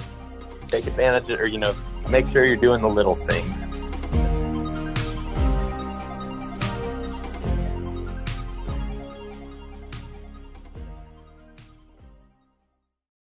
Pay attention here because this is a hell of a good service. It's called the Wellness Company. Picture this, okay? You wake up, you got a scratchy throat, you're all congested, you got a runny nose, you got a cough, whatever. And you weigh your options like you tough it out, get sick, take time off work, try to get a doctor's appointment sometime in the next few months, wait 2 hours at urgent care and sit in a room full of sick folks. Or you open your medical emergency kit. You match your symptoms to the doctor recommended prescription and you start on the right meds right away. These medical emergency kits is not a first aid kit, all right? It comes with doctor prescribed meds to treat over 39 medical issues. So, on hand, strong antibiotics for infections of all types. Plus, a doctor's easy guide so you know exactly what to take and when. No waiting to see the doctor, no waiting at the pharmacy. It's all in there. Every home should have at least one medical emergency kit. Order yours online in minutes. Your kit will be rushed to your door. Get 15% off at urgentcarekit.com/meateater and use promo code MeatEater. That's promo code MeatEater at urgentcarekit.com/meateater. Hey, if you guys like to cook outdoors, and you oughta, you should check out the Weber Slate rust-resistant griddle. Now, this is a good innovation here, and it solves a real problem, okay? So this is a carbon steel cooktop that's safe for metal tools, like a griddle on your grill. It's pre-seasoned with food-safe oils and ready to cook on right out of the box. There's no use of coatings, okay? You can use metal tools to flip, press, and scrape without worry. It's the griddle that stays ready, not rusty. Now, the problem with griddles, everything rusts. No one talks about how bad everything rusts. The reason they don't, because they couldn't fix it until now. Well, Weber's new rust-resistant technology, your Weber grill will last for years. When used, the carbon steel griddle hardens and bonds the surface, reducing the ability for moisture to collect and rust to form. With the new Weber Works Prep Cook and Store system, you can keep cooking and cleaning supplies handy, carry food and condiments from the kitchen to the griddle, and even convert the side table into a prep station. Get fired up for your new Weber Slate rust-resistant griddle. What about a slight variation on that situation that I imagine has happened to you? I know stuff like this is similar to this has happened to you, but I think a lot of other people, if they're trying this kind of thing, it would happen too. Whether you're sitting in a place like you were kind of waiting or stalking in on a spot and you get pegged by a buck that you were either moving in on or he moved in on you. He's right at the edge of your range, let's say. So he's not a chip shot, but he is hypothetically in range. He's on alert. Mm-hmm. You have your bow. You have an arrow knocked, but he is on alert. He knows something is kind of up. He's doing the head bob. He's curious, unsure, not quite aware, though, that he should be out of there right away. In that situation, given some of the experiences you've had, what's the best thing to do in that situation from your perspective? Do you wait till he makes any kind of tiny little movement and then just go for the snapshot, or are you going to wait it out and wait till he's comfortable again and starts walking away? What's the take in that situation if you could have taken a shot? Just stay calm, I think. Like, read that deer, cover your face and your eye, you've got your face and your eyes covered as best as possible, and just stay calm, because I've had that happen a lot, actually. The buck I shot in New York totally saw me, but he didn't know what I was. The buck in North Dakota that I shot last year, he saw Jake, didn't know what Jake was. So I've been in that situation, and the best thing, it runs through your mind every time. Should I just draw and sit up and shoot? And I think sometimes it works, and I guess in one situation I did that. I did do something similar, but we'll kind of loop back to that. In most situations, I think deer, and again, it comes with a little bit of experience of knowing like what deer can see and what they can differentiate from like danger and just like a blob in the woods. I think deer see head and shoulders. So, and face. I think face is a big one too. So like a lot of times I pull if a deer's close or I know a deer's close, I really shade my eyes with my hat and basically cover half my eyes with my hat or put my bow cam in front of my face. Because I think that they see those two predator eyes, you know, looking right at them, especially they're 20, 30 yards. They're like, what is that thing? You know, that doesn't look right. And if you've ever seen a human face in the woods, sometimes it does stick out like hundreds of yards. It's just like, whoa, there's a person sitting right there. I can see their face. So covering face is like important. And then, I mean, I really do grow my hair out at this point. I mean, I grow it out because I like it, number one. But number two, like it breaks up the head and shoulders, you know, like I think that's like human outline, human standing on two legs and obviously walking across the landscape, like deer pick up on that quick, but also just that head and shoulder outline is like, you know, very specific to humans. And I think they pick up on that as, you know, predator danger real quick. So, you know, if you know, like, let's say, and movement's the other final straw. So like if a deer's locked onto you and he's head bobbing and he's at, you know, your range is 30 yards and you're like, I know he's right at 30. He's like, I know I can make that shot. He's broadside right now. And you rip the bow back. I mean, see ya later. He's, I would say 9 times out of 10 running. Now, if you have a little bit of front cover, you know, and maybe it's worth a shot. I'm not saying that 100% of the time it does not work, but, you know, if they're already pretty locked on and they're already like, you know, on max suspicion of like, is that a predator? And you blow up out of your, you know, your hide, they're probably going to run. So in my experience, I've just been really, really patient, stayed low, looked at their antlers, and really just make that read, you know, once they're not looking at you to make that move. So I'll use the example of New York real quick. New York, I was stalking in on a buck that was better with a doe, and I was staying along a shaded, the wind was coming out of crosswind. I love a crosswind when moving in on deer. Staying in on a shaded fence line. And as I was moving towards them, they stood up and I knew they were bedded and I didn't know exactly. I mean, I pretty much knew exactly where, you know, within like a 10-yard circle, I knew where they were, but I was playing it slow and safe. And then they stood up and I could see the buck's antler tips. And I just started reading that, and I was moving in, and every step I would take, I would like pick the next step, right? I would like pick the next little patch of shadow or place also where I could get knelt down and draw my bow without getting hung up on stuff. So like really particular about where I'm making these next moves. And midway through, as I'm like cutting distance, you know, really cutting some distance, a car like stops or something, or like revved the engine, maybe even just hit a stop sign. I don't really even know what happened, but you can hear it in the footage. The engine revs up, deer looks at the engine, or, you know, wherever that sound's coming from, and just like freaks out, and he just takes off running. And he does a few bounds, and he ends up landing right in front of me at like, I don't know, bow range, you know, pretty easy shot.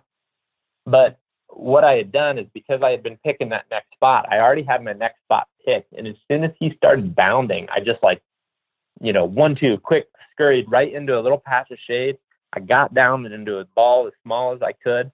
And I put my cam in front of my face, my hat down over my eyes. And I just was barely looking at him through my hat bill and my bow cam. And he runs like head on right at me and stopped at, I don't know, let's just say 25, 30 yards. I don't know exactly how far, but I know it's really, really close. And he's locked on. Like his tail goes up. He starts like kind of stomping towards me. And I just waited. And I mean, it went through my head. It's like, man, he's close. And as he started walking closer, like, man, I might be able to just whip this bow back and shoot him right in the chest. I'm like, you know what? That's never going to happen. Like, never, ever going to happen. And I mean, you know, your mind's racing at this point. My heart's going through the roof. And I just remember thinking to myself, it's blown if you move. If you move at this point, you've blown it. The only chance you have is if he circles back to that doe and starts worrying about that doe again, or worrying about some other, you know, issue that could be going on in his brain, whether it's that car or whatever. You have to wait till he looks away from you, and then you got to try to draw. So because I had that crosswind, it was moving from right to left, and he had to if he wanted to circle me or that doe, he had to go to the left. And he just started walking, and he cut back into taller grass. And again, just waiting for him to not see his eye. You know, I really think it's kind of as simple as that. If you can't actually see their eye at all, then you're safe. But like, they'll check you too. Like what he did the first time, and I didn't draw on this, is he checked me. Like he acted like he wasn't looking, you know, and he looked to the right, and then he snapped it back to the left, and he checked me, and I let him have that one. And then he did it again because he started to trust the situation, because he checked me and I didn't move even when he allowed himself to be vulnerable. And I just like let him have that one. And then he looked again, and I drew, stand really low, knowing that he at this point is starting to kind of go into this ocean of grass. I drew back slowly, and then he looked a third time at that doe, and I literally stood all the way up, and I shot him at 20 yards, just like I would shoot a 3D target in the yard. And I mean, it ended up just being a complete chip shot. Like he was looking the other way at 20 yards. So that's one situation. Another situation is in Nebraska. I crawled in on a buck a few years ago, I guess 2018, and I knew exactly where he was bedded. I had a spot picked where I thought I was going to be inside of 20 yards or right at 20 yards or whatever. And I ended up getting there, and here's this buck laying. I ranged him 3 times, 19 yards. I'm like, man, like all he's got to do is stand up. And Logan, who was the guy that was filming at the time, he was up on the hill, and he was just barely skyline. Like the way he had to get up with the camera, he was just barely, you know, sticking out. He was wearing a ghillie suit, so he didn't look like a human, but he definitely was abnormal in that landscape. And I was wearing a ghillie suit, and I'm also just like tucked up against a cedar tree. I'm not perfectly covered, but I'm, you know, I know that deer can't tell exactly what I am. And I'm watching this buck bedded. And in the meantime, a smaller buck came in and walked up to like point blank. He's probably 5 or 7 yards away on the other side of the creek. And he starts looking at me, and then he starts looking at Logan up on the hill. And he just can't really tell what we are, because we're not moving. Neither one of us are moving. And he eventually gives up on wins in our favor. That's important to note. And he eventually gives up on the situation. And for some reason, I almost made a bonehead mistake here. As that other buck worked away, I looked up at Logan to make sure that he wasn't like signaling me, you know, something. I don't really even know why I cared at that point. Again, it was kind of bonehead. For a second, actually, what happened is I panicked. I was like, I hope he's got enough battery, or I hope he's got enough memory in the card. And then I thought, why does it matter at this point? But I looked up at him. It's the only movement I made since I got into the setup, 20 minutes prior. And I look up at him, and I look back, and the buck is standing up looking in our direction, the buck that I'm trying to shoot. And that was one of those situations where I knew prior, I'd visualized how he was going to stand up in that bed. I could see how his body was oriented. I knew that if he stood up and he took one step, he was going to be, there wasn't going to be a lane there. And he stood up, he's looking in my direction, got a ghillie suit on. I, got a pretty good amount of cover. And I thought, whatever, it's now or never. He takes one step, he's out of there. And I just pointed I'd already had the arrow pointed right at him. And I just, with as much or with as little movement as possible, I just drew the bow straight back, settled the pin, and shot him, and he never moved. So 2 kind of different situations there, and 2 slightly different, again, every situation being a little different. I did decide to pull the trigger there, but he wasn't as locked on. Like, I think he probably at that point was just like, like, that's kind of weird that something's right there. And he had not really put that, he hadn't got fear in him yet of that might be a predator. I think he just thought, well, that's something different. And my movement was so minimal and I was so broken up with that ghillie suit that, I think that I did get away with it, but not every situation I would do that. I would say most times play it safe and just wait for them. And if you're not moving, they're probably not going to run. Like, it is really weird. And like, we're taught when we first start hunting, or at least a lot of us, growing up in the East and the Midwest, you're taught to get into a tree stand and what movement you can and can't get away with, how to get, the right cover for a tree stand. But we're not really taught like what deer can and can't see when you're on the ground. And we give deer too much credit, because what they are really good at is skylining you in a tree.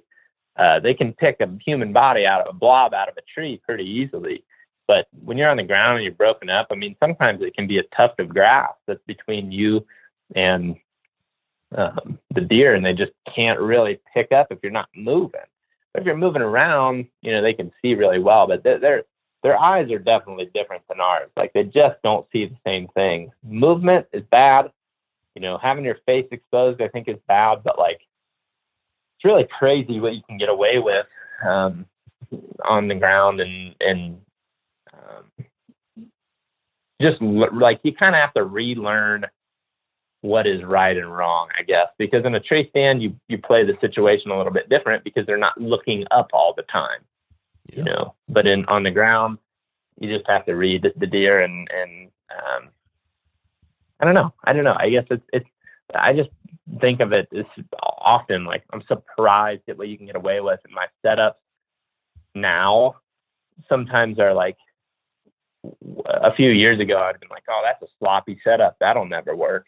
And it's like, sometimes now I'm like, you know what? If a deer comes right from that direction, it's going to work. And it may not work from every direction, but I feel most confident in the deer coming from that spot. If he does, it'll work. And it doesn't have to be like super fancy. Sometimes it's just a log in front of you. Sometimes it's just a big tree in front of you. You're just kind of hiding off to the right side of the tree, looking to draw around it. It just, I don't know, set up things look a lot different. I guess I got way off track of your original question. But yeah. I'm loving it, and it's just got me chomping at the bit even more than I was to take off in like 10 days, heading out for my first hunt of the year. And I gotta believe Tony and a whole bunch of other people listening are feeling the same way. So you've done your job well, Zach.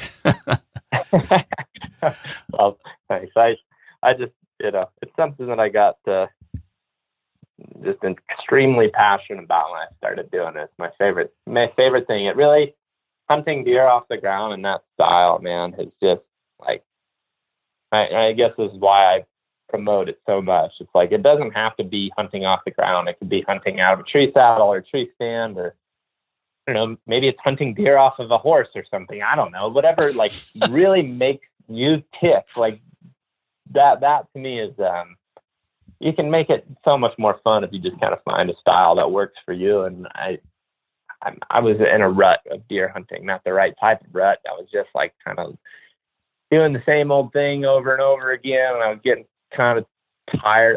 I loved it. It was always my favorite thing, but hunting off the ground has made it that much more of my favorite thing. Like, it's awesome. Yeah. I think that's a perfect place to wrap it up, because this message of just finding what you enjoy, finding where your passion is, and chasing it, regardless of what other people do, or regardless of what other people say is going to work or not going to work, or no matter what other people think is okay for you to shoot or not shoot. Like, I think the moral of a lot of this is go back to what makes, what scratches that itch for you, what gets you fired up, and just do it shamelessly. Screw everybody else. If it's legal and if it does it for you, enjoy the hell out of it. So, yep. I'm all about it. So, Zach, you have made it through the What Would You Do Gauntlet. You have survived. You've proved yourself very worthy of the challenge. we got to wrap it up, but I've got one last like rapid fire round of questions for you. And and then that'll be it. So these will be like 1-word answers is all we're going to give you, okay? Okay. All right, so real quick. Does the moon matter to deer movement? Yes or no?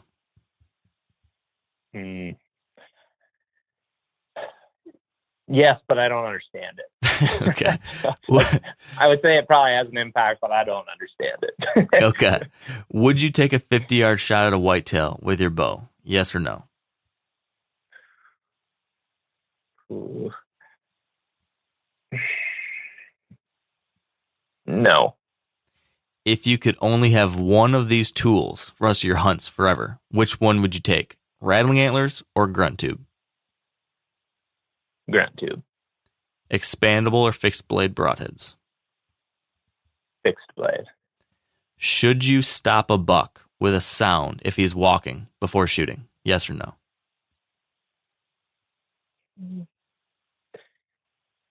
Yes. Yeah. Okay.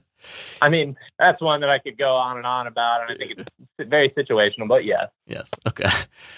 If you could only pick one season that you were allowed to scout, which season would it be? Winter, summer, or fall? Fall. Which state has the better deer hunters? Iowa or Ohio? Oh, man, I don't know. No comment. Okay, fair enough. Got to keep good graces with anybody. your. I don't want to offend anybody. Don't want to piss off your buddies in Iowa or the locals where you grew up. Yeah, exactly. I'd rather just There's no that's yeah. It's no a trick comment. question. It's a great question. It's a trick question. All right, here's one that you can expand on a little bit.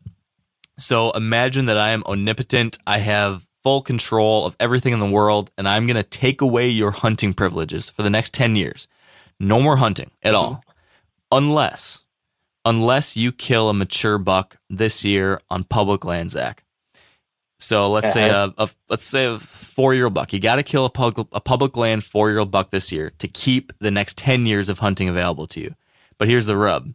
You only get 1 day to do it and 1 spot to do it in. And since you hunt like you hunt a different way than some people, you can have like a type of spot that you want to walk around and check out. So give me the day you're going to pick, what date you would think you've got the very best chances, and then describe to me the kind of spot you would ideally want to pin your hopes on for this very high stakes hunt. Like first it would be like real early in the season. Let's just say I've had pretty good success on like the 5th and 6th of September. So I'll say 6th of September, in just any wide open country where I know there's a good water source. So like if there's water and it's like, so a river bottom, with hills around it and pretty open, that's where I want to be. That's where I feel the most confident, just where I can see a deer, ideally see a deer bedded. That's where I feel the most confident. Like I would say that, yeah, seeing is really important to me. So that definitely makes me feel like I could be successful. And that date, just kind of love the mentality of deer. Like it's just kind of laying around. I kind of like that. Yeah. And if you get them in an open country and they're just laying around and you can see them, it's nice. So that's where I've had probably the best success consistently.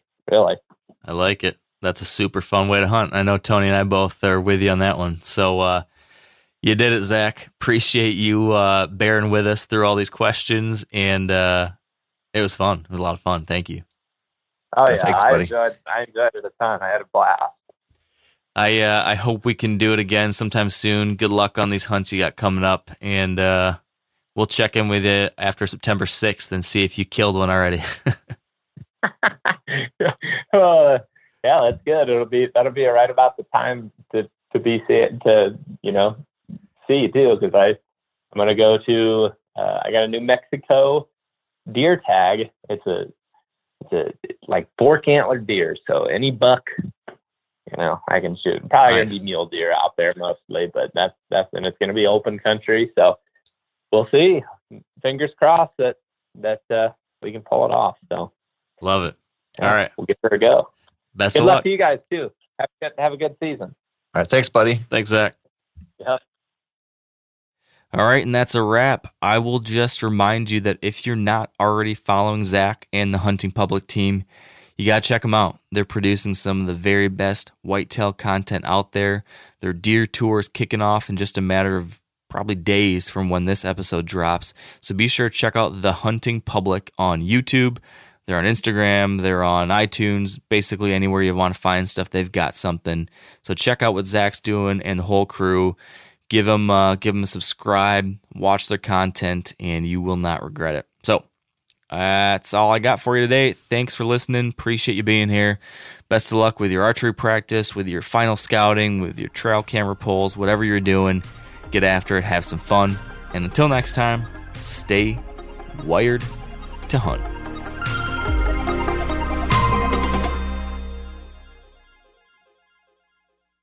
Hey, if you guys like to cook outdoors, and you oughta, you should check out the Weber Slate Rust Resistant Griddle. So this is a carbon steel cooktop that's safe for metal tools. It's pre-seasoned with food-safe oils and ready to cook on right out of the box. It's the griddle that stays ready, not rusty. This griddle heats evenly edge to edge, reaching all the way up to 500 degrees. Get fired up for your new Weber Slate rust-resistant griddle. Outdoor adventure won't wait for engine problems. Things like hard starts, rough performance, and lost fuel economy are often caused by fuel gum and varnish buildup. Seafoam can help your engine run better and last longer. You simply pour a can into your gas tank. Hunters and anglers rely on Seafoam to keep their engines running the way it should the entire season. So pick up a can of Seafoam today at your local auto parts store or visit seafoamworks.com to learn more.